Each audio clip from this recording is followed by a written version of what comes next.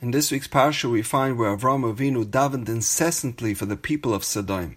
The pasuk says, "Va'anshei Sodom ra'am v'chatoim l'Hashem ha'od."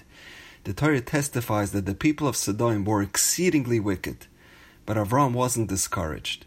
He davened for the people of his generation. The Mefarshim talk about the contrast between Noach and Avraham.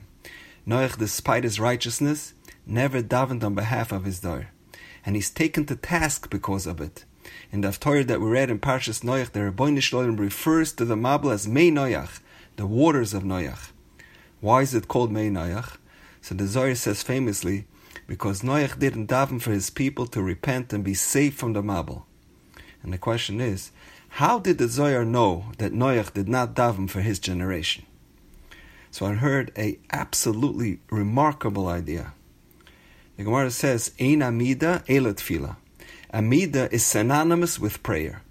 The Sfaradim even called it Tefillah of Shemona Esrei, the main part of davening, Amidah.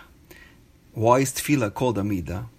Because if someone davens, or especially if one davens on behalf of somebody else, in that time he can be learning. He can be steiging and growing in his own avodas Hashem. But by him taking a break from his personal schedule, and he goes and he davens, he is now an oimed.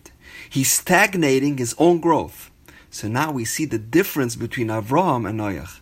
When Avraham davened on behalf of Sodom, the pasuk says, "Va'Avraham oideni oimed lifnei Hashem." And after the destruction of Sodom, the pasuk says, "Vayashkem Avraham ba'boker lamakom asher amad sham." The Torah described Avraham as an oimed. He was taking a break from his own personal growth. He davened on behalf of others. He transformed himself into an oimed. However, by Noach it says, Eso Elokim is halech Noach. Noach was a hoilech. He was on the move. He was concerned with his own personal growth, growing his own resume. And that is not what a manik should be concerned about. When you are a leader, your concern should be the people of your generation. And perhaps with this incredible idea, we can understand the Gemara in Masechtas Brachos.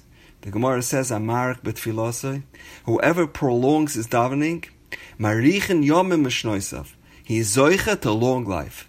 And the question is, what's the connection between long davening and long life? Why is arichas yomim the reward for prolonging your davening? So we know that a man, since he has free will, is termed a hoilech. He's constantly moving, either up or down, hopefully upwards. A malach is called an oimed. They can never improve their spiritual position. Now, when a man closes his Gemara, or a mother takes time off from educating her children and davens for others, they become an oimed. In that time, they aren't able to elevate their spiritual position. So Mida Keneged Mida in Shemayim, they say, we are going to stop their biological clock and not count that time against their cheshbon of years they are supposed to live on this earth. So if a person was supposed to live for 80 years, and then he reaches year 80, in Shemayim they say, let's see, 10 years was spent davening. All that time he was an oimed. That shouldn't count against him. So now we will add another 10 years to his life.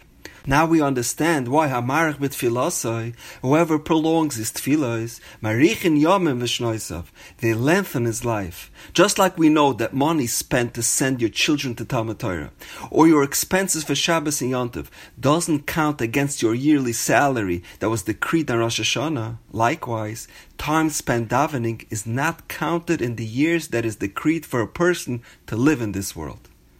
It's well known that the Heilige Chassam Sofer used to daven very long Shemona Esrei.